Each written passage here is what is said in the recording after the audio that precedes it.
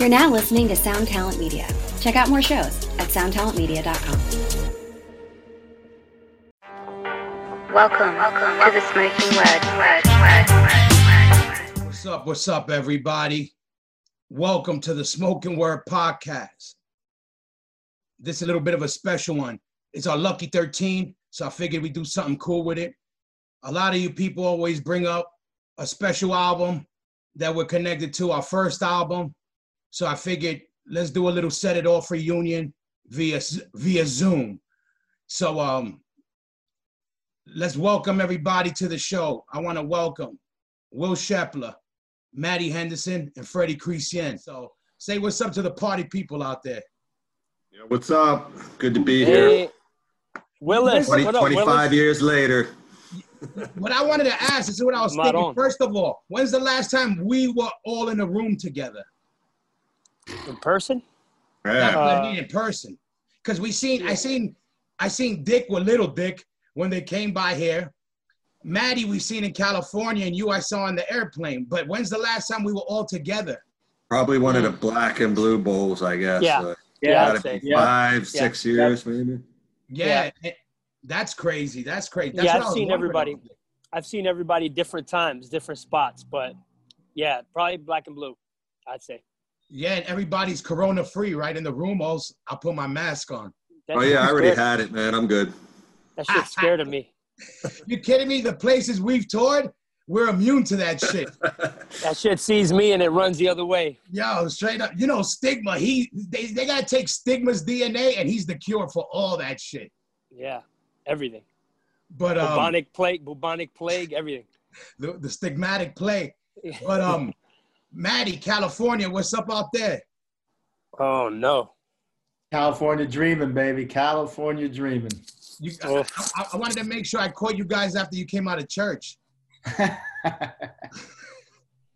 What's up with all the fires and all the crazy shit over there? How's it going over there? I mean, thankfully, as far as I can tell, it's never been right in my face, right? I mean, it's far enough away where I don't feel like we're going to have to all of a sudden evacuate our house, obviously, but close enough where, you can smell it in the air. You could see the sun being, shielded from smog. It's wild, man. Shit's wild, Wow. So you could get some smog shit from the fires, right? Oh, hell yeah. Mm-hmm. That's crazy. Because LA always had smog, right? But not like forest fire shit, right? Shit's got quadruple smog now. Yeah. That's got the worst air in the world right now. Right now. Right now. Yeah. Right now. We cleared up for a minute when the quarantine kicked in and everyone, got off the freeways. It was like you could see the mountains. There's mountains not far from LA, right?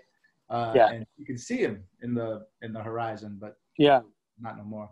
Yeah, when the whole lockdown first happened, people saw you could see China was fucking Japan. People were seeing you were able to see the skyline out there. That's the crazy shit. That's just from pollution. Bunch of dirtbags. Yeah, there's a big difference here. Actually, in the Keys, the water is so much more clear now. You could see I went out to the reef, and you could see hundreds of feet underwater, thousands of fish. There's way more fish. Wow. It's crazy. That's awesome. Crazy. That's good, man. That's what the people needed to take a fucking break from all that. Yeah. Nature needed a little break, man. If there's an upside, that's one of them. Yeah. Nature caught a break. Yeah, that's for sure. It's fucking crazy. Our pockets didn't catch a break though. That shit.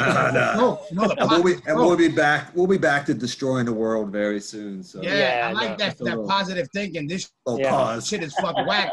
My pockets are looking mad vegan.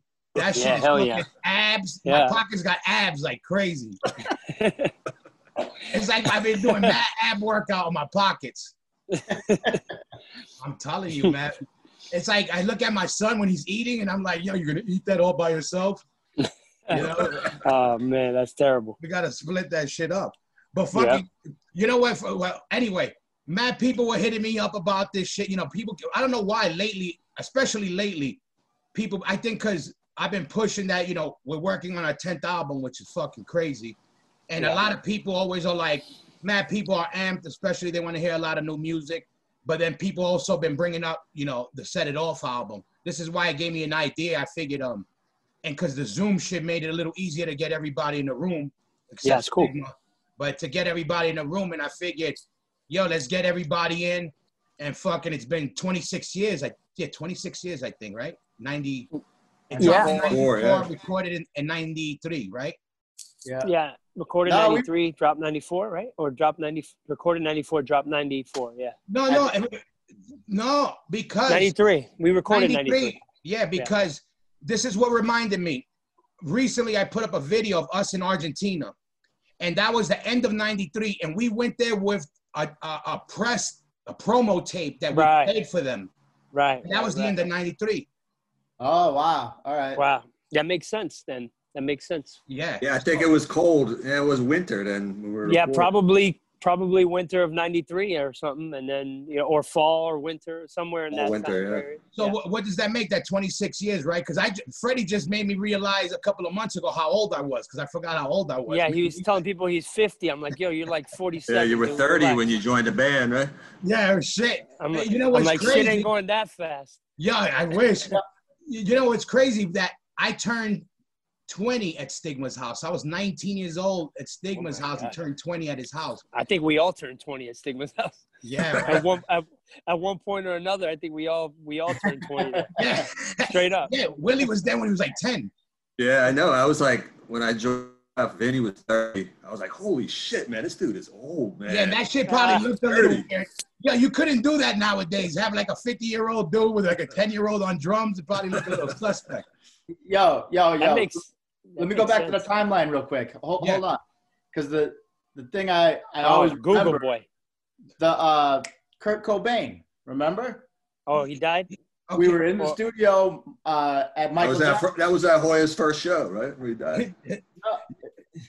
What? No. Right. I know you remember. Michael Johnson, right? I remember we were recording, and he goes, yo, that boy Kurt Cobain just killed himself. I remember that. That was 94. Oh, yeah. April 94. I flip-flop those sometimes. Not Michael Johnson would set it off, or Michael Johnson would set it off. Michael Johnson definitely set it off. And Demonstrate My Style was on the Cape. Was out there in the with the guitars from Billy. No, we tracked at Brown Sound, right? Yeah. Which record? And then mixed it at Michael Johnson. Tracked both at Brown Sound. Michael Johnson set it off was mixed at Michael Johnson's, and Demonstrate My Style was some other weird spot. Well, okay. That's so both. Yeah. So both. Yeah, that's a little tidbit of. I bet you that's a little tidbit that people don't know about. I was confused about that. We recorded, one of the hardest records at Billy Joel's guitarist house. Yeah. That and we did both of them were tracked at Brown Sound. Yeah. Holy crap! Wow. Yeah, I didn't even think about that. I felt like both were tracked in different places. I swore that it did too, man. Are you positive? Because one time I remember we stood in the one where we stood in the mansion, right on the haunted mansion. Don't forget the haunted. No, there was the haunted mansion. Then there was the jiggy mansion, and on the Cape. You remember? Michael Johnson was the Cape. Yeah. Michael Johnson was the Cape. Brown Sound was Gloucester. Gotcha. Okay. So, I mean, it was all beautiful areas. It's funny what Willie said. Like people would probably thought we were recording like in the LES, like fucking around the corner from like, I don't know, whatever, Z-Bar or some shit. Yeah. And meanwhile, we're in like Gloucester, Mass, or like the Cape. Is like living beautiful areas. Yeah, if you take a shit in the woods, it's still a shit. That's right. Yeah. And the ghost followed us there, no matter where we went. Yeah, because the haunted house was during which record, the first or second? The Squat Ghost. The Squat, yeah. That was during the first, the haunted house, right? Inside. I think you guys, Matty, are you positive? Because I trust Matty. Not because he's white, but but because he's pretty knowledgeable. No, he's pretty good with that. But what I remember, because I remember two things. I remember once. One of the records, we stood in the mansion. We each had our own like wing, which was crazy. And then the other one, when we were in the haunted house, in that building that we would go to, we would drive to all the time, and they had the spirits living upstairs and downstairs. That was Set It Off, haunted house. That's on the liner notes, man, right here. Oh, there you go. That was recorded at Brown Sound, Gloucester, Mass. Gloucester, Mass. Mixing, additional recording, and Mission Control. Right. Okay, where's that? Michael Johnson. That's Michael Johnson. That's Michael Johnson. Shout out Space to Michael Cowboy. Johnson. What a cool cat Michael Johnson was too. We had a lot of fun talking history with him, huh? Yeah, Johnson. Everybody out there with some of the people involved with these records were owning the studio. Well, one of the owners of the studio was Billy Joel's guitarist, Mike Brown, right? Wasn't that his name, Mike Brown? Dave Brown. Dave Brown. And Brown Sound. And then what was the other guy's name? Space Cowboy's name? What's Michael Johnson. Michael Johnson. Johnson crew. Johnson, yeah, he was one of the guys involved with putting out a hit in the late 70s, 80s, the Space Cowboy. When was that? Didn't they help some boy bands too? They did a lot of stuff. They wrote a lot of music. Was Maurice Starr. Maurice Starr, which was New Kids on the Block, New Edition. New Kids on the Block, yeah. It's confusing. You know what, man? That's crazy because all this time I've been remembering in my head. I remember having a promo tape and playing it in Argentina, and then they just passed me the Argentina footage was '93. Wow. See, that's right. Yeah, that's right. That's right, though. That's right. How's that possible, though? If we had the demo, if we had the pre-release to set it off, recorded in '94. No, we recorded it in '93, didn't we? That's what I've been thinking, but Matty's saying no, 94, but I think it came out in 94. It dropped in 94, but back then it took forever. It took like ages for the thing to get processed. And again, I obviously it's a hard time remembering for all of us, but there's no question in my mind, Michael Johnson told us when Kurt Cobain died. Yeah. Oh, so maybe that was the second round, because then we mix it twice there? No. Second. So was Redemption messed up? No, that would have been 96. That would have been way later. Right. Yeah. Well, whatever. Whatever it is. That's crazy. That's what I'm saying. This is also why I wanted to get everybody, because I forgot what the technical word is. Maybe we had a time machine. Maybe we had a time machine. Maybe somehow we had the tape and we took a time machine. It was all a dream. No, because there's that thing where everybody experiences one thing, but they have different versions of it. You know, there's actually a fucking word for it. Not potpourri, Matty, but it's some other white word. Yeah. Well, it just shows you how long it's been, because nobody can remember shit, man. Yeah, there's another one that we get into. Does anybody remember how we got signed the road? We're going to go a little bit before that, but I had Howie on. And obviously, the connection with Howie and you guys was from the early from the yeah, he did Ball of Destruction. Ball of Destruction and all that. Yeah. But does anybody remember the exact convo, like, hey, come check us out at Roadrunner? Exactly. I know you don't, and I had a story in my head. I think I made it up in my head, and I've been. We saw him. I feel like we saw him out and about, and he was interested. I remember that. I remember he was like, yo, I remember he was interested. He's like, oh, you guys are playing out? Like, oh, all right. Come by. Like, exactly. I remember that kind of I was back at school in Boston by that time. Yeah. So I think that was me and you. I think that was me and you, Hoya. All right, because this is what I remember, and then you guys tell me what else. I took it that we were walking somewhere, and I remember originally Rat Cage was going to put it out. And then we ran into how, in my head, Rat Cage was going to do it because they had, you guys were talking with him and good friends with the dude because of Roger, and you guys all had a history. This is my version that I always rocked with. Wait, hold up. Rat Cage or Wreck Cage? Wreck Cage. Oh, it was Wreck Cage. I thought it was Rat Cage put out. No, Wreck Cage. Victim Wreck Cage, Pain, right? Yeah. Wreck Cage did the Drop of Many Suckers EP. Yeah. It was European. It was, okay. Yeah, so it was one of those, and I remember even Howie was kind of fuzzy on it, but I remember kind of what Freddy says. We were going somewhere, we run into him, and we're like, yeah, we're playing shows, and he's like, what? Yo, and then was like, yo, I'm in Roadrunner, hit us up. And we were like, it's a given. That was what it was. I don't know if it was at a show or at wherever it was that we ran into him, but I do remember we were already. We had done Dropping Many Suckers with Wreck Cage. So yeah. Okay. So it might have been. It's very likely that we were talking to them to do something else. And then we saw Howie. Yeah. And then he was like, "Come to the office," kind of thing. Exactly. And then that's how I remember it. We walked through the office, and he was like, "Oh, okay, this shit's. This is some other level shit." Yeah. Was that before or after the gas station gig? Oh, probably after. No.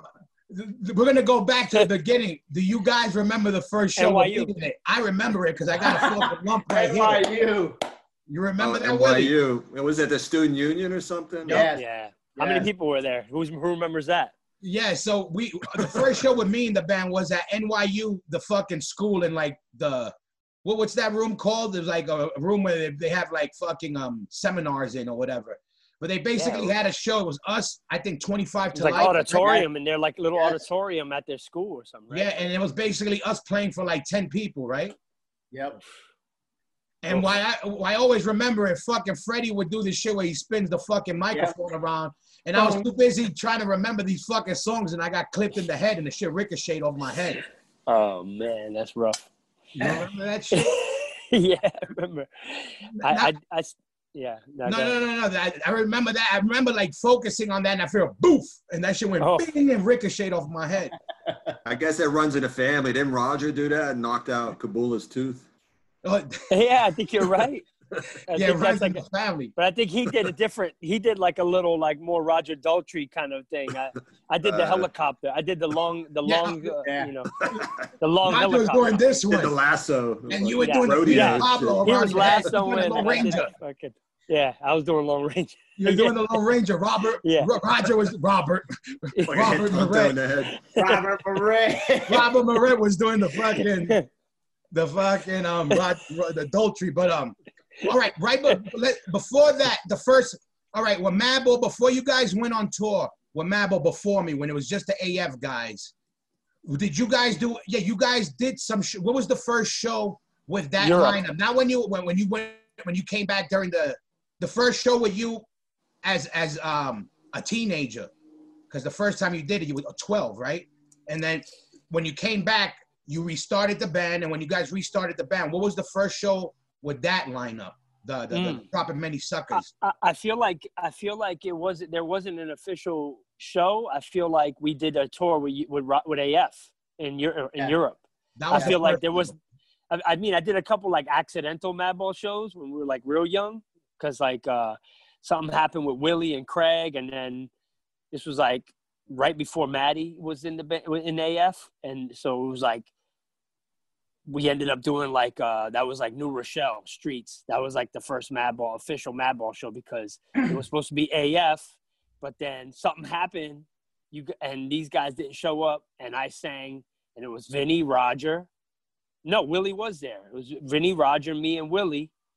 And I feel like Craig and whoever else was in the band at the time couldn't make it. Because that was like 88 or something, 88, 89, something like that. Yeah, I didn't. So those were 89. And I remember it was the first European tour with AF. It was accidental. It was completely accidental, that first show. The first tour, the AF tour in Europe in 1990, when I first joined, everyone that came to the shows had the Madball 7-inch.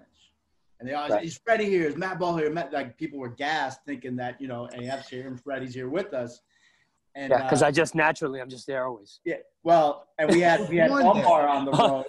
I'm there. We had Umbar with us, R.I.P., but Roger would say, this is Freddy. This is my little brother Freddy, everybody. Boy. Oh, my God. Would come Of course he did. And Umbar would come out and sing Last Warning. So then it was time for our last tour in Europe in early 93. And it was Roger. It was like, yo, everyone wanted Madball so bad, we should give them what bring they it want. As an opener. Yeah, bring When was Madball the Obituary tour? You remember when Roger? 91 or 92? 92. Yeah, that was before that. Yeah. That was before that. Wait, so the Obituary tour. Oh yeah, the Obituary tour was okay. You already. It was really Freddy filling in for Roger, but that was like his really first like tour, right? Freddy. Well, that was like my training. That was like I went into training there because Roger had to get that thing taken care of. He had his hernia or whatever he had, and then so he made me sing. He had his hernia. He made me sing for 2 weeks, and that was basically a precursor to that tour. That was like where I got my quick little training, and then where you figured out your stage moves. Yeah. I guess I don't know, fucking us, And then 93 came, and then we did that Europe thing, and then so there was never official Madball first show. Like, hey. It was like, here's a tour. Yeah. You got to open up for AF. And then we had Dropping Many Suckers. So we were selling that. We had Dropping Many Suckers 7 inches on the road. So that was we were recorded already for pushing. That was already recorded because I was recorded in 92. Okay, or 93, 92, in between 92 and 93, around there. Okay, because that's crazy. Because we actually, like some people might know, I'm on the cover of that, but I wasn't in the band. Exactly. So I was going to get to that. Yeah, exactly. Yeah. I was going to mention that if you look at the cover of Drop Many Suckers, Hoya, Narc, and Isaac are behind me. That's who's on. Not even Matty or anyone, Willie, no one. It's not even the band. It's like you guys, which is kind of funny because it's kind of ironic because you end up being in the band. So yeah, like and I wasn't even there wasn't even a thought of me being in the band. Basically, you guys weren't around, or you guys didn't want to be AF with Freddy. It wanted to be its own animal. So we were fill-ins. We were body doubles for everybody. And that's why they didn't even show faces. It was like focused on my face, and then it was like bodies behind me. But meanwhile, it was like my boys, and it was you guys. You know. So we did that, and then you went to Europe. That's when we went to Europe. After that, we went to Europe. Yep. All right, and then that was wild. And when you recorded that was Don Fury's. No. Don Fury. Yep. Oh yeah, it was. You're right. Yeah. Drop Many Suckers was Don Fury's. Yep. That was probably one of Don Fury's better things out of his studio. Then. Probably his best thing he ever did there. For his studio. I'm kidding. No, it was. Shout out to Don Fury. It was kind of more modern for him, for his taste. Like a little bit more like, metallic for a Don Fury record. Yeah, that's what I'm saying. 7-inch. And how long did that take? You remember that shit, Willie? You doing that shit? Fast. I don't. Yeah, it was quick. We, fucking 16 track, or was it like 8 track, right? Nah, it was 16 track. No, 24 track ADAT. Oh. Early days of the ADAT, the VHS style cartridge. Wow. And then you did so all right, before that, then you did all right, you do that, then you go to Europe. You record that, then you go to Europe, right? Yep. And what year was that year? That was 91. 93. Early 93. Early. Because I always think it was 92, but it is early 90. It was very early 93. Yeah, that was the last AF ever AF tour. It was called Last Warning, right? Wasn't it called the Last Warning tour? Yeah. And then on that tour, who was on there? You guys and AF. Was there any other opening bands on that shit you remember? Madball, that's it. It was just we played 2 sets a night. Well, me and Matty did. Yep. Yeah. Lucky you guys, huh? And me too, because I'd have to sing 3 songs with AF. So I'm just kidding. Roger hated that. Roger loved that shit. He just stayed in the back. Well, and we would come Roger was wearing disguise. All of you guys had disguise. He had a long beard. We all came out with flannels. And it was so fucking hot in those clubs. It was crazy, man. We'd come up there with flannels and bandanas and all these hats, all this like crazy thick warm clothes, and there's like one song in, you'd be ripping that shit off, I would be, not them.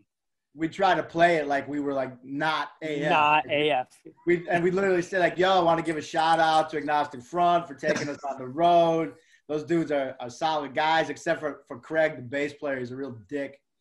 Oh, Freddy. Yeah, there you go. And Willie would talk Spanish trying to throw people off. Yeah. He would just say, orale. Oh, he got your Taco Bell. Whatever burrito, Benny Burrito. Who was downtown popping Benny Burritos? Yeah, Benny Burrito. That was good shit. Yeah.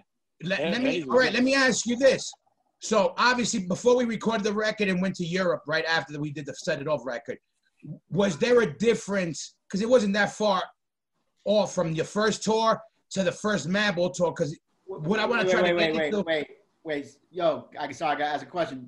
What about like the station wagon road trips on the weekends? Okay, no, we're gonna get to that. I just wanted to know this. That was where Hoya came in. Yeah, we're gonna get into it. That was before Set It Off. Okay. Oh yeah. All right, yeah, no, we're gonna get into that. What I just wanted to know was, when they jumped back and forth, you guys played a lot of squats in that first tour, and even in the first Madball European tour, we played a lot of squats. Horrible squats. Right, so it was basically the same lay of the land, kind of, right, from that first Madball tour, and then the Set It Off tour, right? Yeah. Ours was like a little stepped up, maybe by a hair. Yeah.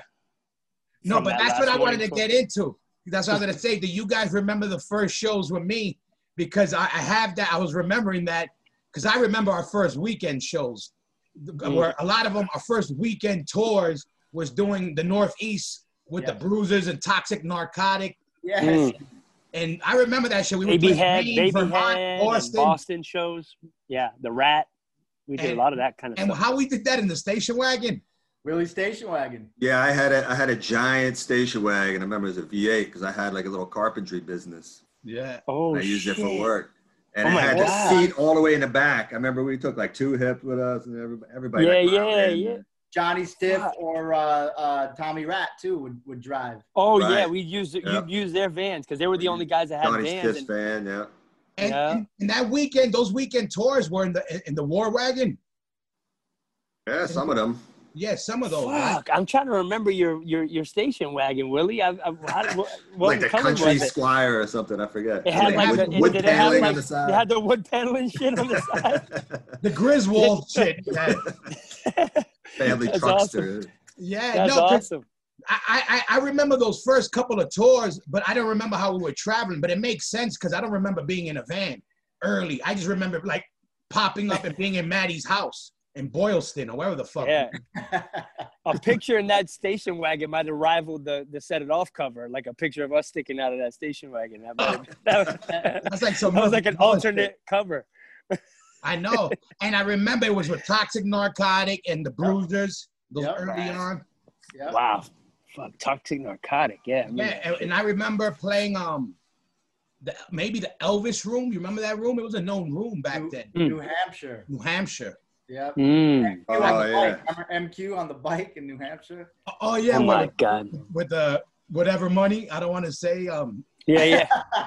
That was Monopoly, the Monopoly money. The Monopoly money, yeah. But we also got paid back for it because when we got paid that night, they gave us Monopoly money that came back into Cypher, remember? Oh, yeah. Instant karma. Crazy. And then Willie would have, how the fuck we fit in your drums? Because at the time you had the drum cage. How we put that drums in the war wagon and all of us fit in that shit? Yeah, Willie had the ill drum setup. He had like I don't remember. Massive. Yeah, maybe. I don't know. Oh, we borrowed it. Did we even take the equipment? I drew it myself. Huh? Yeah, crazy. I think I had a car in Boston, so I was. So we took multiple. We took multiple. Okay, vehicles. yeah, it must have been multiple cars. Okay, yeah. That's crazy because I'm maybe I wasn't even in the war wagon because I don't even remember it. I was probably in another car with like Hips or somebody rolling up with other guys in another car somewhere. That was wild shit. Yeah, I completely forgot till Willie just told me about the fucking station wagon because I had a station wagon we would come hang out in, but I forgot Willie had one that we would fucking tour in. Yeah, that's crazy. Yeah, that's funny. And the Northeast, that's awesome. People shout forget out to the war wagon. Yeah, people forget, there's always that little fun beef we had with Boston, but yeah, we have most of our history was New York and right straight to Boston, Rhode Island area. Big time. And those shows, that wasn't like a tour. Those were just shows on the weekend. We didn't have any of the Set It Off songs. No, we didn't, right? No, we didn't. We were just, for Ball myself, destruction and dropping many suckers. And I think Willie would probably think the same way. We were burnt out from AF and all the issues we had, which led to that band stopping. And we're like, well, so Madball is for fun. We're going to go out on weekends and have a good time. And Roger had his other stuff he was doing with the Harley stuff. So Roger was gone. So that's why Hoya came in. Yeah. And we were just having fun. And then I remember being at school in Boston and getting the call, yo, Roadrunner wants to sign us and do a record. I was like, oh, shit. Because I remember, what's crazy? Another crazy thing was one of AF's last shows was in Long Island, right? In a club called Lips. Long Island promotes slam dancing, right? Now check this out. On that bill was Agnostic Front, Demise. That was my last show with Demise. Neglect, which had Johnny LaFata, who ended up being in the band with us. Yep. That's what was crazy. And I want to say, I forgot. Marauder played it. With Minus. Yeah, Marauder definitely played it. Marauder with Minus and Saab. And then us, Madball. Yeah. And I think that was one of AF's last shows also. Yeah, it was. It was that last run of shows. It was that last bunch of, AF did like a run of shows. Yeah, and then I just remember Matty calling me up.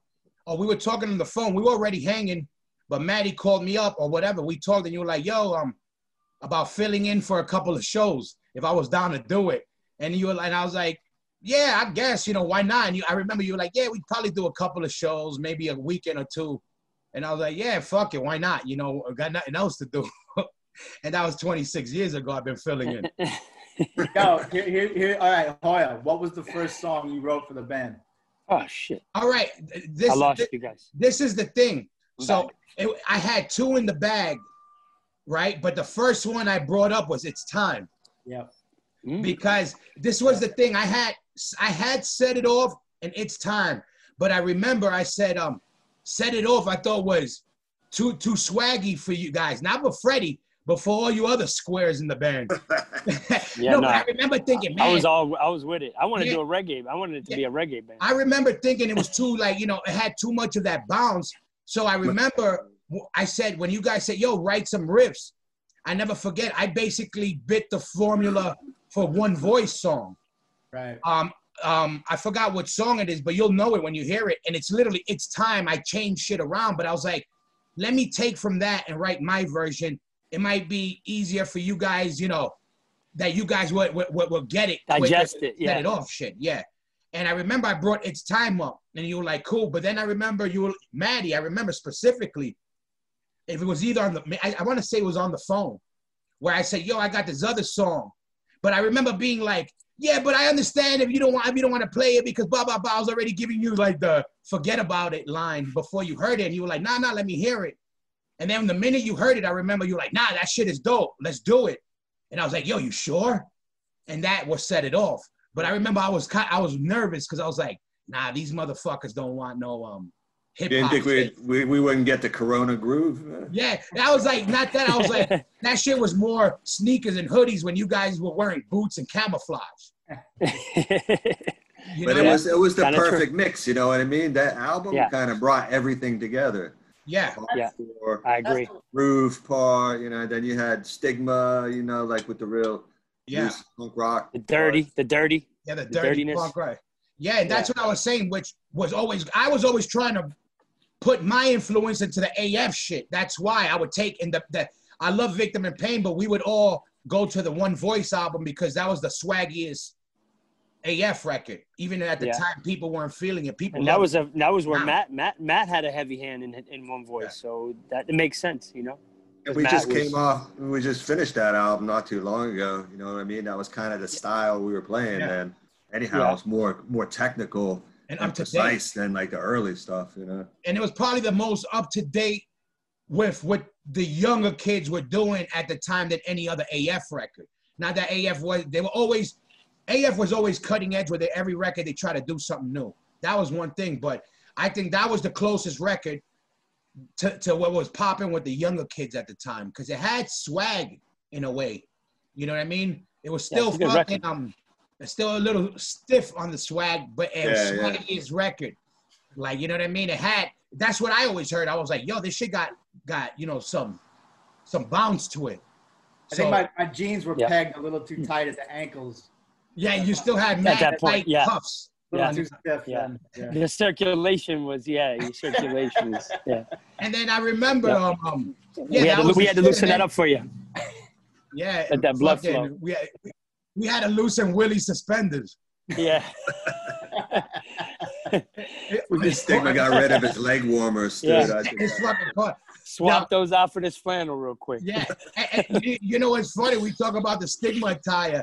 A funny story that some of you might know, but I don't remember, because so when we went to get signed, first of all, everything about signing to Roadrunner was crazy, because number one, you know, we were lucky that, all right, Willie had a hookup with a lawyer, but that lawyer did like plumbing laws for fucking buildings. Remember, Willie was like construction lawyer. He did like, he was the lawyer for like construction sites. Real estate. We're like, oh yeah, it wasn't a great deal, but it was the same deal Roadrunner gave every single band. But check this out. This is what I remember. So on the way there, we had to go to downtown Manhattan. So we were meeting on the train. My dog. We were meeting on the subway. And Stigma, if everybody or people that don't know Stigma, he was known to just throw layers of clothes on and not give a fuck on what he rocked.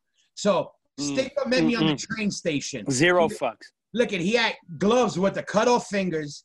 He had a skull cap. I think he had a Notre Dame jacket. He had crazy pants on.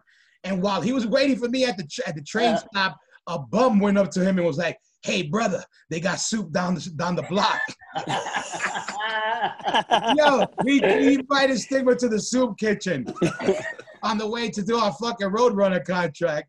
And that's another hilarious. thing, and I don't know who else, were we all there for the signing of the contract? Matty, were you there? I think so. I don't think so. I think I did it over the mail. Yeah. Oh yeah, you might have. Then it was probably me, Freddy. I was there. Willie and Vinny were there, right? And were you there, Willie?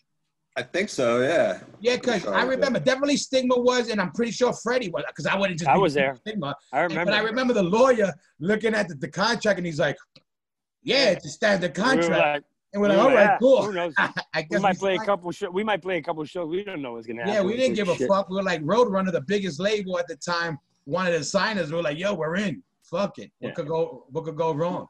Yeah. You know. But that's what I remember. Stigma. I remember the plumbing lawyer, and I remember Stigma's outfit getting invited to the soup kitchen. That sticks out. We were the first hardcore band they signed, right? Did they have any hardcore bands? I don't think they did. They had like the Doggy Dog, but I don't know where that. That was not like us.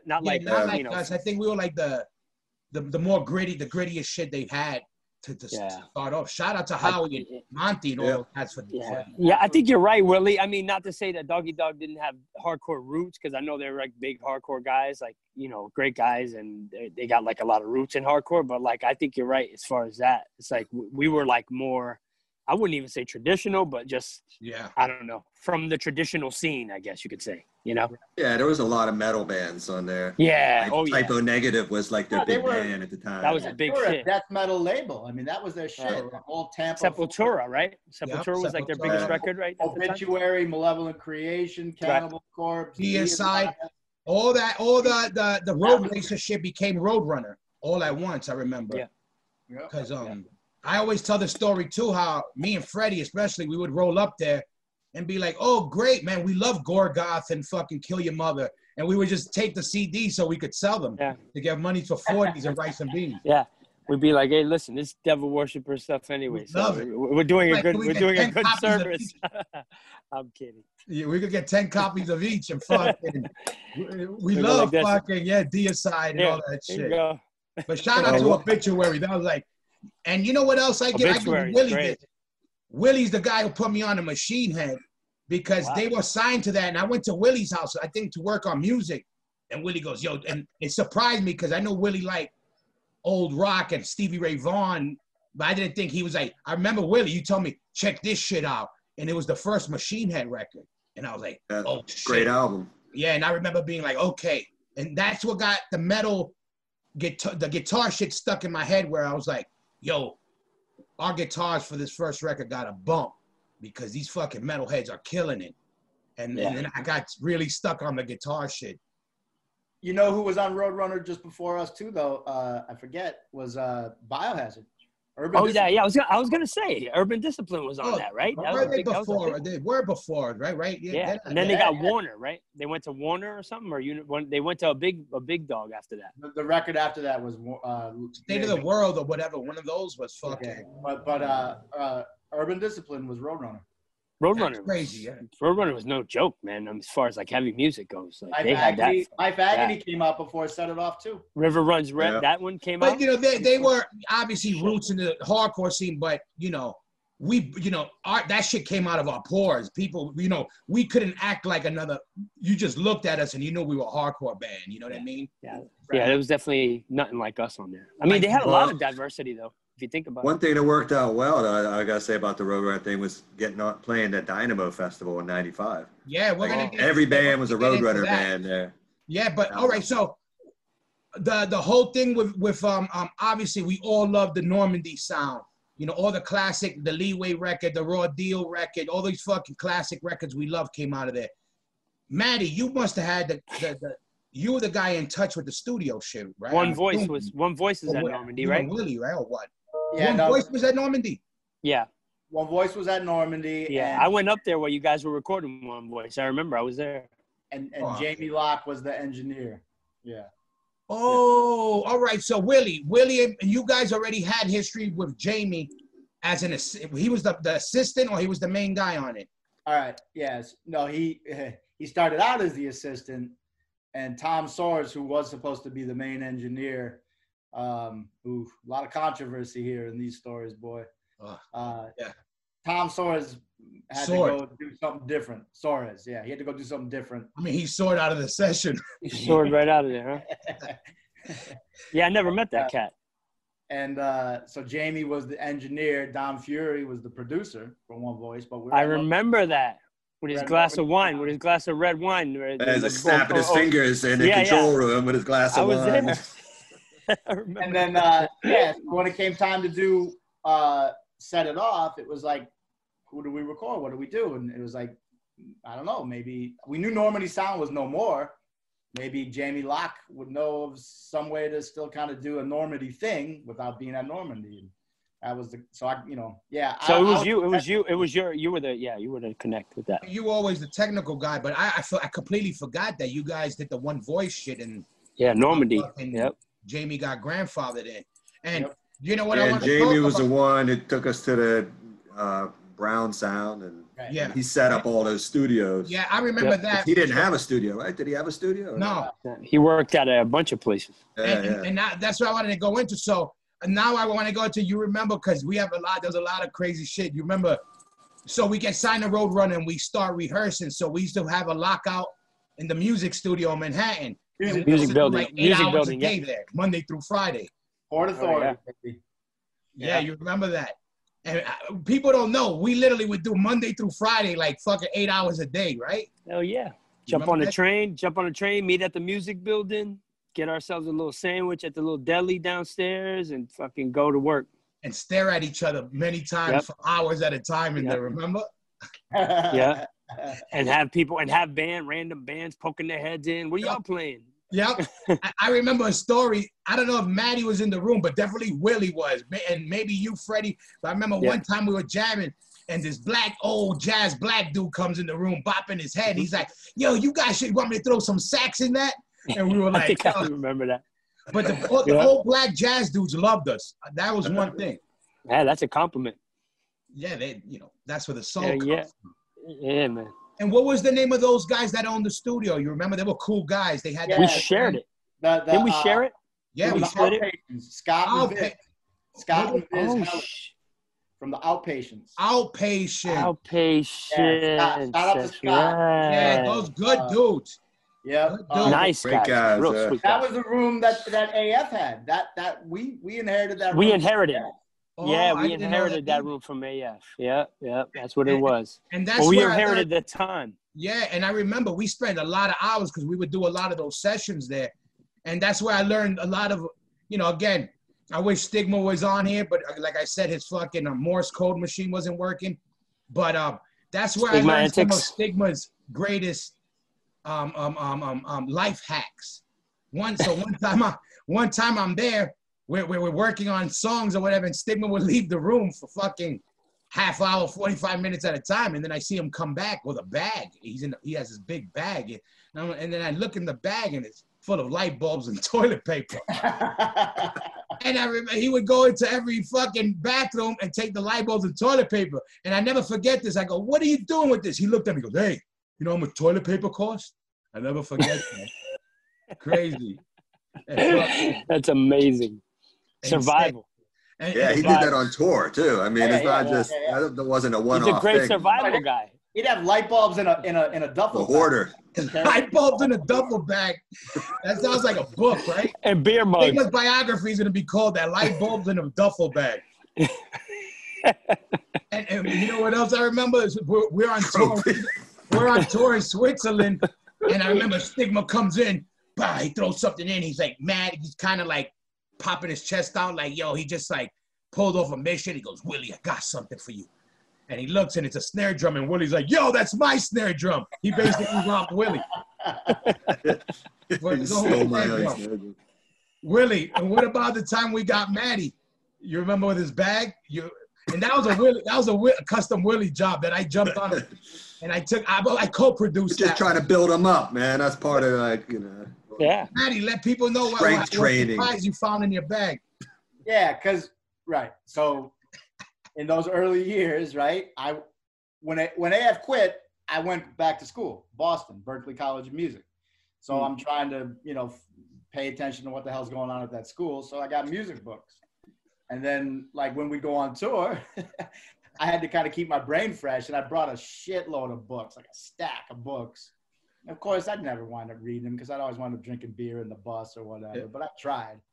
And my bag would always be really heavy because I got these damn books. So I'm used to this stupid-ass heavy bag. And then one day, I'm like, yo, this bag is just, this ain't right, man. This is too heavy. I got to sort some shit out. And I'm sitting in the hotel room. Well, it wasn't even a hotel. It was like a youth hostel. Yeah. I remember. Oh, yeah. I'm feeling down, and you guys are just kind of sitting there watching me, and I'm pulling socks out. I'm pulling, like, shorts out. I got, like, I think maybe one extra pair of shoes and some books, and I'm pulling more books out, and then 2 big bricks. 2 big bricks in that bag. Oh, man. And the best part, Willie didn't even like talk about it. I just saw him putting the bricks, lining it. He had it already, and I just like, what are you doing? He's like, he wants to carry shit. Okay, let him carry shit. I figured he would notice right away, but he like took the bricks on the whole tour. And I remember, oh man, we would throw random shit in his bag, and one time Matty goes, "Yo, Catcher in the Rye, who's this?" And I said, "Yo, it's mine." And you were like, "Get out of here." I go, "Yeah, I do some reading sometimes." I was bullshitting. Yeah, Matty goes, "Yo, I'm really impressed. That's not easy reading." And I was like, "I don't know that fucking book. I got my GED. I got thrown out of high school." Catcher in the Rye. Get the fuck out. Oh, we lost Freddy. Yo, I'm here. I'm here, though. Yo, your picture is gone. Wait, let me figure this shit out. Signal. Yeah. Well, let's or sign off and sign on. I don't know. Your picture disappeared. There you go. I like that. I got like multiple screens here now. Yeah, and then switch it up. So we record and recording the record. Now I just see Willie. Oh yeah, we're all here. All right, and now we go into record the sessions. Do you remember those fucking recording sessions like in there? Because I remember we would have a lot of arguments, not like Oasis style, but some of them were like some fucking arguments on what we were trying to do. But and also I remember not being prepared, that we would sit around. I remember we had like a quarter of the album. I definitely remember not being prepared. I remember that shit. I remember going out writing. I didn't even fucking know how to write lyrics. I mean, I had just started writing lyrics during Set It Off. Actually, Hoya, you wrote a couple lyrics. You set it off. Yeah. Set It Off for sure. Set It Off for sure. And like there was even maybe a couple other songs where like I bounced some shit off you. We like had like half a verse or something.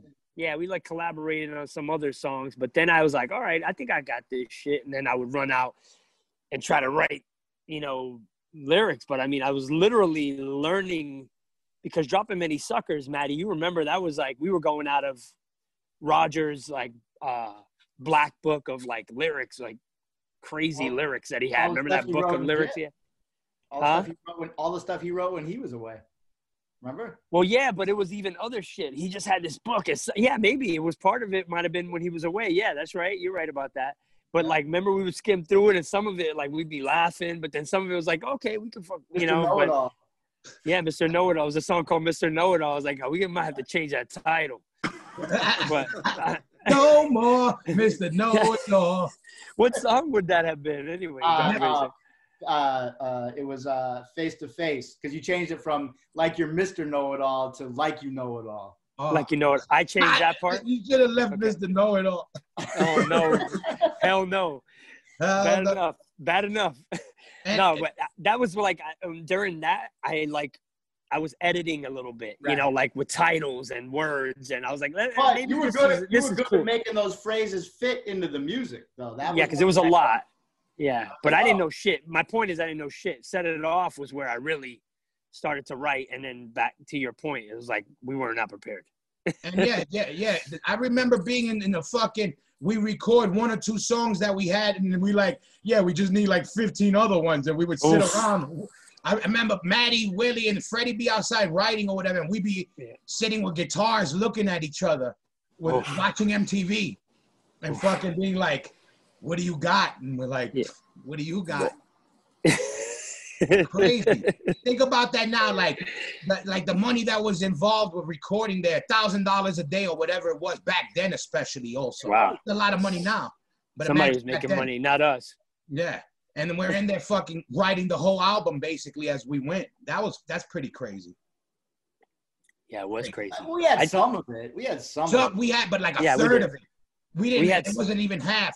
I remember doing, or we had pieces, but it wasn't put together because I remember I was the greenest guy in the band, and you and Willie were able to throw shit together and make it happen quicker, and then I would have to learn it as I was tracking it.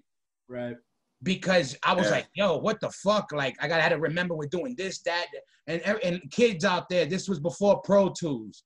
So we had to do this shit in one take. It was on many takes. Like a lot of bands would do pre-production, do a couple weeks of pre-production before get the whole album ready and then go in. But dude, we just went in the studio.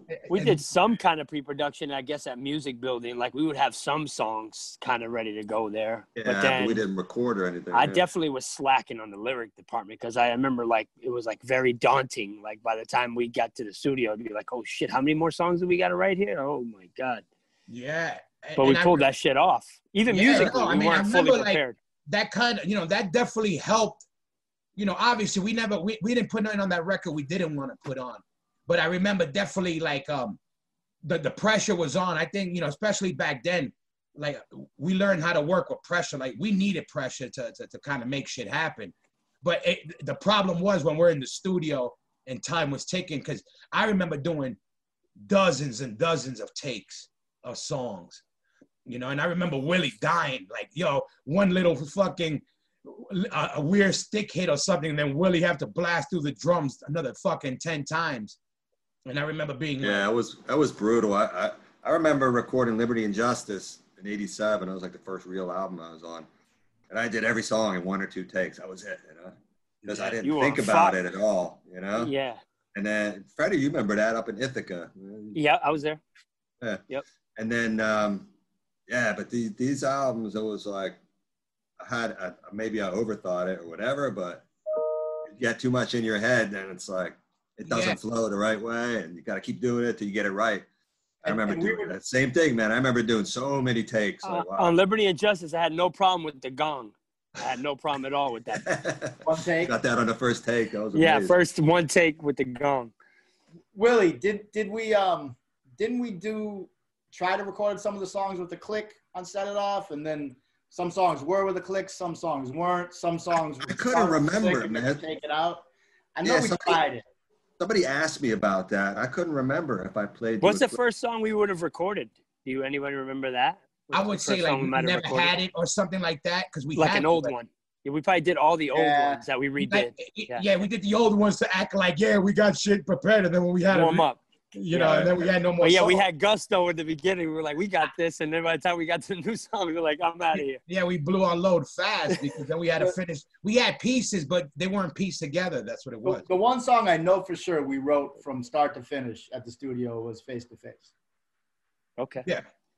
Right? Okay. Or that was me and you sitting on TV, late night MTV style, trying to just get any type of like trigger of a thought. Yeah, I remember that. I remember for sure like having to come up with, because we didn't have enough time.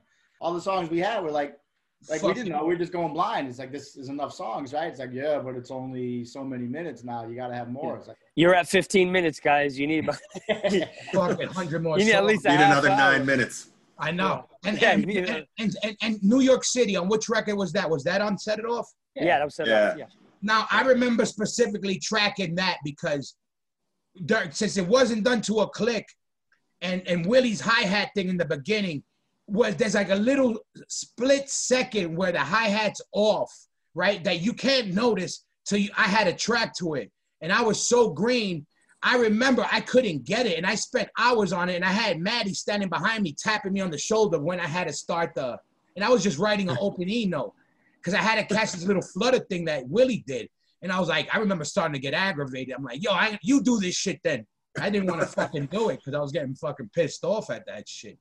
So did you have the metal wire around your wrist at that point still? I don't remember if that was demonstrating my style or set it off. Set it off. Well, yeah, we talked about it before, but for a little recap, I had at one point, first of all, the equipment that I had was fucking whack, but that was also because we didn't have money for equipment. And I had a grounding problem on my bass. So I had to play with a wire wrapped around my wrist into a radiator because it would ground the electric. That's funny. And I was playing with this stupid shit.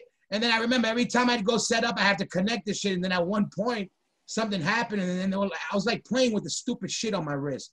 You should do it for old time's sake. When you do live now, you should like ground yourself, just like to be different. Be like, and I remember that it got to a point where I was like, yo, it's not connecting. They're like, oh, you don't need it no more. And I was playing with the stupid shit around my fucking wrist for hours. Yeah, that's rough. That's crazy. So whack. And when we talk about arguments, you talk, that was something that Jamie was pretty good about because he loved hearing you talk, Hoya. And so he would let a DAT tape run just with an open mic in the live room, and he'd just try to capture as much of you just like talking shit. And I remember Willie was better at it than me. Willie would try to like kind of poke you a little bit. He would egg me on. Oh, Willie's good at that. He would say something like, yo, this guy says you're a bitch. I remember that. I'm like, fuck that motherfucker. Yeah, blah, blah, blah, blah. I get me. Yeah. Where are those DATs? Where are those tapes? Well, one of those was tapes.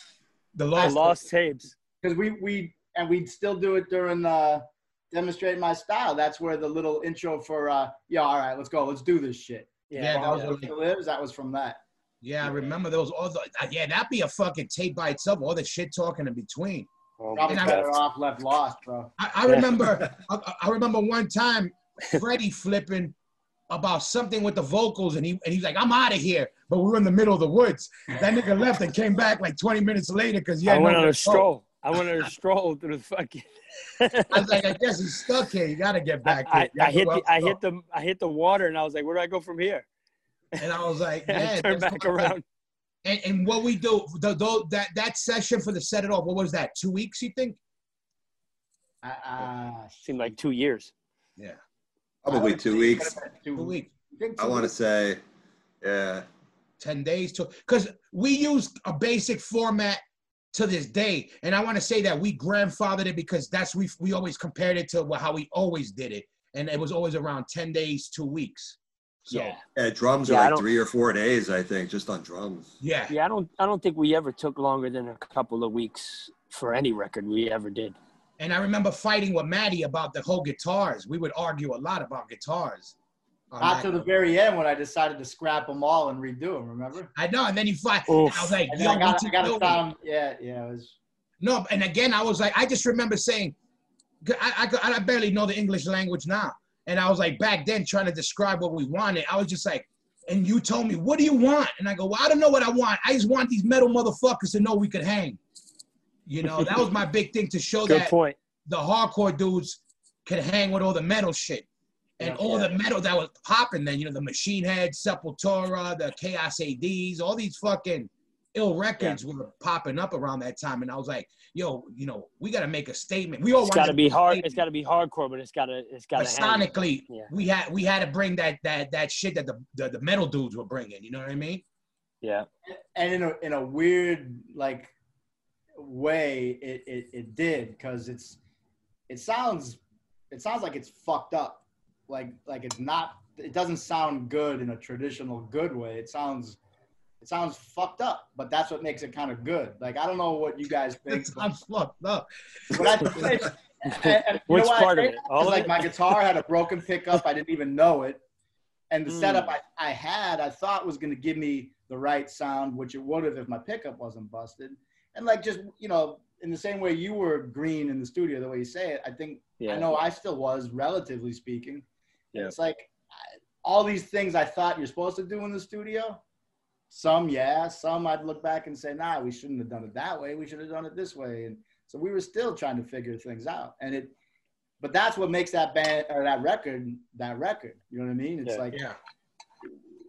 bring it was definitely heads into the woods. That's what I try to tell people about it. You know, the best compliment I get, that we get, but people that tell me, is that when they talk about that record, they say, you know, I came from Poland, I came from Japan or whatever, but they're like, when we hear that record, we felt like we were walking in the Lower East Side. Yeah. We didn't try to make that happen. We were just trying to be ourselves, but all that shit came out, and the craziness and the rawness and the fucking production, and it came out, but we didn't plan it. We never plan out shit like that, you know? And that was definitely organic, for sure. I mean, it sounds like a band that didn't have a lot of money, didn't have the best gear, wasn't the best organized, and were pretty pissed off most of the time, being thrown into a professional grade studio. And that's what you got, man. I mean, that set it off straight up. Yeah, and people to this day, you know, we sit here and I don't listen to that record, you know, like that's our mark, and I'm glad it made the mark and what it is, but you know, there was so much other things that when we hear it now, you're like, man, we could have done this, or this sounds crazy. Man. You know, we could have done this. To me, the best part of that album is the record cover. I think the intro is the best part. Yeah, or the intro. And Willie, go ahead, give him your line. Give him your line on the record. We don't fake it. We just take it. Yeah. You know how many people ask about that shit? Well, you know what's funny? Like, I think the first tour we did for that record. That's awesome. One of the first shows was like, I don't know, Belgium or Germany. You guys remember? It was like that big. It was like a sort of a festival, inside outside thing. A couple thousand people. Probably Vosalar. I want to say. Belgium. Yeah, I just remember like it was one of the first shows, and they're playing that intro, right? We always play that intro. Yeah. And then after that line, when that line came up, the whole audience was like, "We don't fake it, we just take it." I was like, "Whoa, holy shit!" People know our album. You know? And it's funny because a lot of people ask, "Who is that? Where you get it from?" Well, the thing is, we wanted to take the clip from a movie that we loved, American Me. That had a lot to do with those early records. Was a big influence on what we were how we were living and whatever. But I think we were worried about fucking getting sued from the movie. Yeah, the copyright and the voice too sounded really weird. I think. The voice didn't We tried it. We thought Willie would sound. Yeah. What about? We thought Matty? Willie would sound better. Yeah. What about Matty? You remember coming up with the intro with Stigma's voice where we got hypnotized? He had that. He was like, "Hi." He sounded like one of the fucking Golden Girls on that shit. I remember that. But all right, we fast forward. All right, we do the Set It Off record. We get in the thing, and then does anybody remember how long before we go right on tour? Right, kind of like that summer we do our first European tour, right? Like right after we record that, 94. Yeah, I think we did. I think we did that Bruisers tour. 90. That was the first one. Yeah, and that was in the summer. Yeah, 94. I remember being hot as fuck, and we had that picture that goes around. We're in Berlin and Kreuzberg. We're tagging on the poster, and that was the first day my first day in Berlin. Yep. We were all walking around with Rick, rest in peace, the Bruiser dudes, and that was the building that Heine lived in. Rest in peace, Heine. Shout out to the Kreuzberg family. Yep. But yeah, that's 94, right? That's 94 for sure. That's for sure. Yeah. That's for sure. And then all right, that was the first tour, and that tour was like fucking 100 weeks long too. And that was a long tour. That was a long tour. All those tours were long. Remember, we'd be gone for fucking months. Yeah. Somebody had a T-shirt, and that shit looked like the back of the beginning of a Star Wars movie. Yeah. I had one of those old shirts from the tour, but I think it was demonstrating my style. But I'm like, we'd be calling home. I don't fucking remember ever playing Norway, and there was like 4 shows in Norway. I'm like, really? Shit. Yeah. But it was like our first times. Yeah. It was like, I remember. 70 shows. Yeah, and I remember Freddy's right. We would have to. How many times we got busted and they try to charge us for like hundreds and hundreds of dollars of phone bills because we were going the backstage phones and called New York and fucking all the houses. Yeah, you can use the phone and then we'd all use it all day for fucking hours at a time. That was crazy. And then fucking another big thing that comes up. This is after the set it off thing, but this is something I got. So people remember, you remember the first real festival that I remember is the Dynamo. Like Willie just brought up us playing a big festival in the first tour, which I barely remember in the order of shit. But for me, before Set It Off, before the Dynamo Fest in '95, I don't remember crowds being like that, because I remember we thought we were gonna play like a glorified parking lot. We weren't even taking it seriously because we didn't think. We didn't even know what the hell that was. Yeah, festivals really. Like we got thrown into that with Madball. I never seen a festival with AF. It wasn't like the Dynamo. Yo, who remembers this moment? Watch this. Oh shit! How do you do that? Oh, watch this part. Awesome. But look at this. When everybody had the banner the size of a building. Madball handkerchief. Nicky the Knife. Shout out to Nicky the Knife and Ingo. Yeah, look at it. Yo, my God. What were they doing? Meatheads from start to finish, man. Just look at these two spazzes. What were they doing? Yeah, I had to play that. Shout out to Nicky the Knife and Ingo. I never saw that footage before, man. Yeah, look at this guy stopping. I've seen a lot of this, but I never saw that banner footage. Yeah, fuck it. I had to get that. I wanted to put that up because my big thing was that how everybody had the banners the size of a fucking building.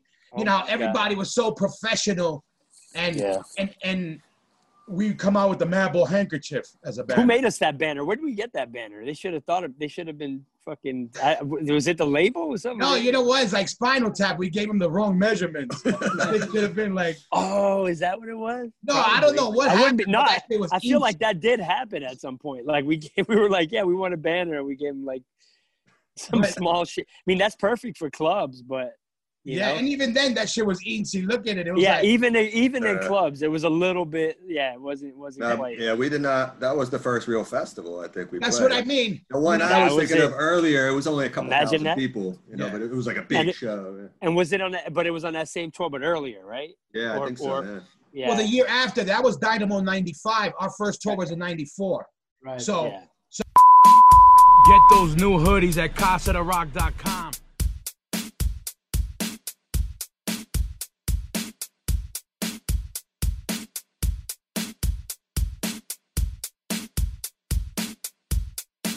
The difference between my shit and your shit is built-in koozie.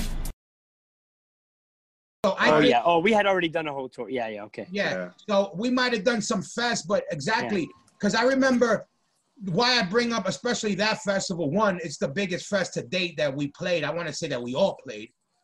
For sure. Everybody. And and I remember the talks before that. We would do some interviews before the fest, and people would say, how does it feel? You guys are going to play the Dynamo Fest. And we were like, yeah, we're going to play some parking lot at 1 o'clock in the afternoon. Who the fuck's going to be there? Like, I remember thinking like, who the fuck, what's the big deal about it? And then it happened to be that, I remember this perfectly, the night before we played London. And for a minute, we thought the band was going to have to fly in on our own and leave the crew behind because there were traffic jams going to the festival. And Uta decided throughout the night to go for it. And I remember waking up as we were pulling into the backstage area. Like, she goes, fuck it, we went for it. And we arrived there and we weren't late. And you guys remember that day, Butch? I remember a lot of that day. I forgot. I felt like shit. I forgot a lot of it until I heard you. What podcast was that? That must have been your own podcast you were on that you're talking about that. I don't remember, maybe. We were worried about not making it. Yes. But we did, and I remember that. And then I remember being on the bus, and like we knew, like you could just feel it because all those buses were there. There was just lines of buses. It was a big production, and I hadn't even seen the stage yet. And Bobby Hamble, Baz, walked on our bus, saying hello after a few people had already greeted us, and just yo, good to see you, brother. He's like, yo, I'm doing MTV Headbangers Ball. I want to interview you guys later. And I just like, yeah, sure, right. And then Chris Contos came on the bus. Shout out to Chris Contos. And we were back there killing time. It's been a long time. I haven't seen him in years. We were killing time and might have been partaking a little bit of some festivities, just to kind of get loosened up, right? Yep. And I think I was a little too loose maybe. And it's like, yo, you guys ready? We're going to go do that interview. We start walking to the bus, off the bus to like some area in the, you know, the trailer area. And all of a sudden people start kind of crowding us. And like, I'm starting to feel a little like, you know, yo, what's going on here? And then all of a sudden, boom, this big MTV microphone and my grill and cameras. And I mean, that was. And that was, and Freddy had the coronavirus back then, that day. Oh, yeah. I was already immune to that shit back then. I was building up flu. And I was building up my immunity already. When you did that interview, was that before the set or after the set? It was before. Before. Yeah. Oh yeah, and that's the crazy part. I want everybody to know we went on at 1:30 in the afternoon. So motherfuckers, we were all getting blasted already, like at 10 in the morning that day. Yeah. You know? Yeah, that was wild, man. And, I was sick. I was sick that day, man. I had like some kind of, I felt like shit. I had like you had like chills. I had chills. I was definitely legit sick. Is that why you fell off the stage? Yeah. Who knows? Listen, you know, to this day, like I remember so much. I remember so much of that day because to me, it's our biggest show to date, and for me, the worst show we've ever played to date. Yeah. Just because everything that could go wrong. If we made a book for new bands, what not to do or what could go wrong, it all happened during that one set for us. Oh hell yeah! Yeah, in the first couple songs, pretty much. First of all, it's like a comedy of errors. First of all, if anybody sees the video on YouTube, you could punch it up, Dynamo 95. I had to put my mic stand halfway in the middle of the stage because my telephone bass cord, the telephone style that's corded up, didn't reach the end of the stage because we never played a stage that big. That was number one. Number two, I remember also Matty having his guitar pedal in the middle of the stage and nothing was like taped up and just chords hanging. Oh my God. Freddy ended up kicking the fucking the pedal off and feet and back. that whole big ass stage and I kick his pedal. But that, see again, just like the recording, that was Madball. Like we were supposed to be there, and that was just what we did, man. Like that was true representation. And another one for we got thrown into the fucking fire. We got thrown into the fire, bro. We were like, we got to learn this shit. Like right before that, I remember. So we're going right before we get on stage. It's like fucking 12 in the afternoon, and I'm with Narc. Shout out Narc and all the Pitchfork guys. And Narc's like, I remember just drinking and smoking my head out because I'm like, yo, we're gonna play this big ass stage in front of 10 people. This is gonna be horrible. This is going to be so embarrassing. This is fucking whack. I remember even talking with Willie, like, yo, this is going to suck. Like, yo, you know, this big-ass stage. Who wants to see us at 1 in the afternoon? And I'm blazing, drinking. And Narc is like, yo, let's go on stage. And I'm like, nah, dude, I ain't going on stage. He goes, come on, let's check it out. I go, for what? To, like, get more embarrassed? And he goes, just fucking come on stage. Let's check it out. And I remember walking on stage and seeing the place already full. And I said, holy shit, I better chill out with the smoking. This shit's going to get real right now in a couple of minutes. And then I was like, yo, we got to get our shit together. And then I remember being like, then it started like being nervous. I remember somebody came and got me and I was like laying down. That's how shot I was. They were like, yo, you got to play in like 10 minutes. I was like, oh, damn. Yep. And I got out of the bunk and I was like, all right, I better get my shit together. And one of my greatest moments in this hardcore shit was we're standing on stage. The intro's going on. And, you know, Stigma walks to the front of the stage and lifts his arms up. And I saw everybody start yelling. And I'm right away like, yo, they know him. You know, like, yo, these motherfuckers actually know us or whatever. No Stigma. And then Stigma walks back and he's by me. The intro's going on. And he looks over at him and he goes, it's all downhill from here, kid. And I remember looking at him. I had the biggest heart on him. My dick just went in a couple of seconds. Were your laminates flopping around your strings, Hoya? First song. All right, another. That was a new bass technique he was trying out. I was doing the slapping with the laminate. So that if you ever see, you'll never see me with a laminate around my neck because first of all, that's stupid shit. I had the stupid laminate around my neck, and if you look in the... We were green back then. We're playing Set It Off, the first song off the record. My laminate gets stuck in the bass, so the beginning of the song, I'm fighting with my laminate trying to play the bass. that was already a fuck up number one. Fucking my mic cord didn't reach the middle of the stage. Freddie kicked the guitar pedal off. Freddie fell off the stage. At least I was gonna say, at least you didn't walk off the stage. I remember looking, we're finally getting in a groove of a song, and I'm looking at Freddie, and then I look again, I'm like, where is he? And I just saw him in the crowd, and I go, oh shit, he decided to jump in the crowd. Then I realized, I decided, all right. The crowd looked like a much better choice than trying to get back on that stage. Oh my God, everything that could go wrong fucking could go wrong. And then I remember, like, you know, I remember seeing Sean Doggy Dog, because Sean was always repping for us, you know. And I remember having a couple, and Moby, I remember him being there, the old drummer for Doggy Dog. I remember a couple fellas were there that were friends of ours. And I remember guys were around. I just remember being like, fuck, man, everything that could go wrong is going wrong, dude. Like, I think Willie was the only one who had the least problems. Right? Yeah, and that's rare, because usually I'm the one that's got all the problems, like drums falling apart and shit, and cymbals falling over. Yeah, Willie kept it together. I know Willie had got that shit together, but that festival till this day is so many people throughout Europe was their first time catching Madball. And they were like, you guys were amazing, and I'm like, oh, but I learned to. But if you look at the videos that are out there, man, the performance is not that bad. It's actually pretty good. You know, it's just there's a lot of technical shit and problems. I know what you mean. Like, the one thing we did have, the balls were there, but just the dick was soft. The cock was soft, but the balls were big and hanging and shit.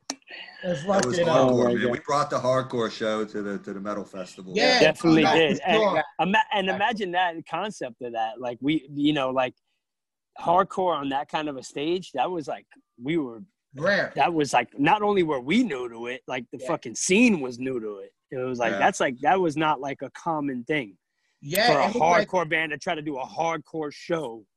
For in sure. front of 100,000 people, 100-something thousand people. People were going off, man, in the crowd. No, people, thank God, you know, the crowd went off. That was like, I remember seeing a couple moments we had during that set where I was like, yo, what the fuck's going on? Like, yo, thousands of people fucking jumping and going crazy. I was like, yeah, it was. It was some good parts. It was some good moments. Check this out. Somebody had posted this up the other day, and I kept it. So I got the time flyer, you know, the what you call it, the sheet of all the bands that played that day. Oh, shit, the running order and all that. The running order. Yeah. That's what it was. And our day, starting at 12, was that band Nevermore, which is a old metal band, or kind of old. They've been around. Then it was Motorcycle, Murder Psycho. Oh, wow. Then Madball. We went on at 1340. What does that mean in fucking 140? 140. And then after us was Mental Hippie Blood, Nail Bomb, Fear Factory, Warrior Soul, Grip Incorporated, Doggy Dog, Typo Negative, and Paradise Lost headlined that night. Oh shit! Where was Biohazard? I remember Biohazard was hanging out that day, but they played. Oh, they were on the next day. They capped off the whole festival. Yeah. They were massive. They were massive back then. Yeah, Doggy Dog were big. Yeah, their day was a shorter day, but it started with 11 Pictures, Downset, Dub War, Trouble, Life for Agony, Machine Head, and Biohazard. Yeah. That was the next day. Now I remember the interview was after the show. After it definitely was. It was after. Yeah, I feel like it was too. It was, yeah. Because we were on early. Yeah. So I don't. And I was like laying down. So like I feel like, and then after the show, we were kind of up and out and about, and like kind of getting in the mix. A little more adrenaline. Do you guys remember what happened at the end of the night? No. How we got escorted out? Something was getting, I don't know, something was happening. Well, I think because we went on so early, man, it means I started drinking early. Yes. So by the end of the show, I can imagine that things probably got a little. Well, I remember being on the bus. I was almost asleep, and I think I was on the bus too when that happened. One of our German, friends that would be, around back then. Renier, I think his name was. Right. he's like, Matty, I think there's some trouble in the tent. I'm like, what do you mean? And he's like, well, in the big top. Yeah, in the big top. Big top. And I couldn't figure out exactly what he was saying, but of course I kind of had an idea. And then at one point, because he could look over, because he was standing by the driver section, and I was back in my bunk, just kind of peeking my head out, talking to him. And he's like, yeah, no, there's problems over there. I'm like, yeah, I know. What am I going to do, man? I think I'm just going to lay down. And he told me that somebody had a bench over their head. Willie. And that's when somebody got up. I don't think I actually ever got up to check it out. And then after all that, and we got that someone back onto the bus, Sean came back. He's like, yo, the beer tent's back open. Come on, let's go. I was like, oh my God. Well, what happened was, which I also remember, I don't remember how I heard, but I remember they're like, yo, somebody's backstage with somebody else. And it was Stigma also. And some people, like, basically there's people are wrecking the backstage area. And our style was never wrecking backstages. You know, it was usually we were getting into fights, but we weren't on that Led Zeppelin shit fucking really wrecking backstages. So we go over, and I remember being there, and we're all like kind of posted up, and Willie's bombed.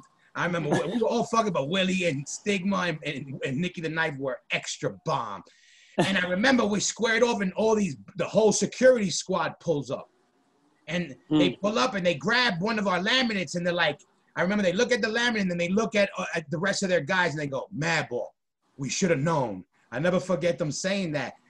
Basically, what I remember was, I was like, what happened? And the story I got from you, Willie, was, yo, I heard them call Uta a bitch, which I don't know was real. Yeah, I remember Willie did not want to come back on the bus until that was settled. Like, nope. Nope. I want, no. He had heard, he said he heard somebody say, like, Uta, who's one of the heads of MAD and was our tour manager for a bunch of years. She's our booking agent. Really claims, which I got to go with Willie, but who knows? Defending the family, you know? I think that it was either Willie or we Johnny did do Walker. that. It was Willie or Johnny Walker who fucking said it. But he goes, yo, they called Uta a bitch. And like, I was like, well, we had to handle business. And then I remember them saying, you'll never play the Dynamo again. Yes, and we ended up playing Dynamo. So 3 years later, I played it again. So. And so did we. We played it after. Yeah. And no drama then either, right? Yeah, But you know what I remember? We were like, you know what? I remember when they said, you guys got to leave. And then the fireworks were going off because the festival was over. And we were like, fuck that. We don't want to be here anyway. We out of here. We knew the shit was over. We're like, we weren't going to miss no hangout time. So we were like, we out of here. Shout out to the Dynamo Fest because they had a lot of love for us. We went back there and it was history because also we were on the news. That's another thing what helped Madball get a lot of props in Holland because when they aired the special on the news on Dutch TV, they used our clip of us playing as one of the clips because mad people said, yo, we saw you guys on the news. Yeah, I reckon went double aluminum because of that, right? Yeah, we went triple aluminum, triple saran wrap and double aluminum, I think. That's right. Right after that one. And fucking we'll never know. Yeah, we'll never know. But fucking yeah, that was crazy. And that shit, it put us on the map. But it's still hard for me to watch that festival. You know what I mean? Agreed. Hey, let me go back to the studio events. I'll set it off. Two things, and they both revolve around eggs. Norton? So I was living in Boston at the time, right? So Kevin Norton and Doug McKinnon would drive me up. Yeah, I remember that. So they'd be at the studio with us, and Jamie Dougie boy and Kevin Norton were like fire and water. Because I remember, like, one thing before I get to the egg situation, I remember Jamie at the control desk, and he's, like, kind of running through a mix, and then the mix would stop, and we're kind of all listening, and then Kevin would say, I don't know, do you think maybe the bass should go up, Jimmy? Kevin. And Jamie would just shut his eyes and just kind of, like, Oof. And then I remember Michael Johnson had a dinner party because that was his house. Yes. Him and his wife had a dinner party that night. So we'd be in the control room and, it was cool that we're there, obviously, because we were working. But, we didn't want to go out into the main room during that period. Yeah, we were very respectful about that, actually, as a band. And we were, from start to finish. But at the end, when it was okay, everything cleared out, and it was time for us to, go, I don't know, get some water or something from the kitchen. There was some food left over from the party. And there was a tray of deviled eggs. And it was me, Kevin, and Jamie. I was there, too. Yeah, were you there? Yeah. Kevin just reached and started eating. He's just like, yes, no, you can't do that. Don't. He's like real nervous about eating Michael Johnson's deviled eggs. But on eggs, going to breakfast at that place, remember? I remember. Go eat, and I ordered eggs Benedict, and you're like, eggs Benedict. That is the whitest thing I ever heard. Oh, yeah. Here with that. I thought that only happened in the movies. Yeah. That's my first experience to eggs Benedict, and you're looking at an eggs Benedict lover. No. I remember being like, yo, that's some white boy shit, eggs Benedict. These people don't really order that shit. But, Matty is also from Wisconsin. So, and I remember, the eggs Benedict, but Norton made himself fucking at home. That was one thing. God bless him. Shout out to fucking Kev. Shout out to Kev. Shout out to Dougie. Yeah, Dougie Doug and everybody. Yo, but fucking a lot of crazy shit happened. But I'm glad I was able to catch you guys. Because I wanted to do this, and I figured this is an easier way to get everybody in one room, is to get them on one screen with the Zoom shit. Yeah, and that's fucking, cool. And this is my 13th, my lucky 13 out of the fucking my podcast reboot, which we've been hitting it hard, and fucking I wanted to do something that people haven't fucking really done, and a lot of people have been asking about this record, so I wanted to do a little reunion for this album, and especially that we're working on our 10th record, which again, it bugs me out every time we still say it. It's a trip. 10th. And it's a trip. Yeah, but fucking Matty, Willie, what are you guys doing? We talked about it on the episodes I did with you guys. But what's your plan from now? What's up with the music? What's your plan for the end of the year? Go ahead, Matty. Okay. Just got the artwork back today, actually. You guys remember, I'm sure you know him, Billy, Sven, Gunther, Unity Worldwide. Yeah.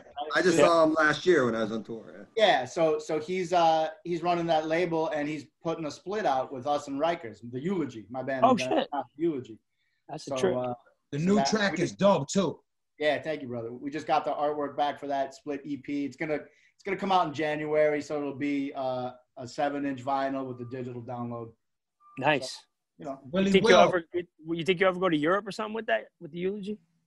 Hey, man, I think that opens the doors up to being more of a possibility for sure. I'm just going to throw it out there. We do. I know the Take has been there. The Eulogy, Madball. Get on it. Yeah, good lineup, man. You might get a surprise song. It's a good track. That new song sounds good, Matty. But there's a lot of shit cooking for the, after this pan fuckery shit passes by. Yep. And just letting people know that we're all still working. And Willie, what's the deal with you guys? I know we talked about it before, but let motherfuckers know what's up. Yeah, I'm playing in the Take with Scott Roberts, Carlos, Congo. It's kind of like everybody else, man. We're in a holding pattern, waiting for this shit to open up. But you got the shit ready to drop. We got a bunch of new songs. Yeah, when do we release them? You don't want to put something out right now because you can't go on tour. So we're kind of waiting a little bit. And planning we might to play be doing shows a live, right? Actually, what's that?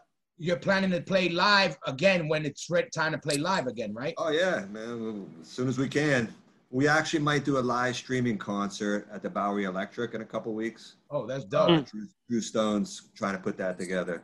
So that'll be nice. That'll be fun just to play, even though there'll be no crowd there, but just to play, man. Shout out to the Hardcore Chronicles, man.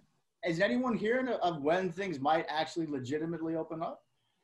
We a lot of our stuff's been rebooked for next year, and being advertised and all that. So it's booked and advertised for 2020. Looking advertised, and I can't imagine that we wouldn't be doing by next year. You know what I mean? Yeah, it's like everything got pushed back a year, I think. Everything we were supposed to do this year, we're going to do next year. But there's actual committed dates for next year at this point. Oh, yeah, for sure. For sure. Whole tours. It's just, you know, the lay of the land of what's what with, you know, letting us out of the country and shit and fucking other countries accepting us.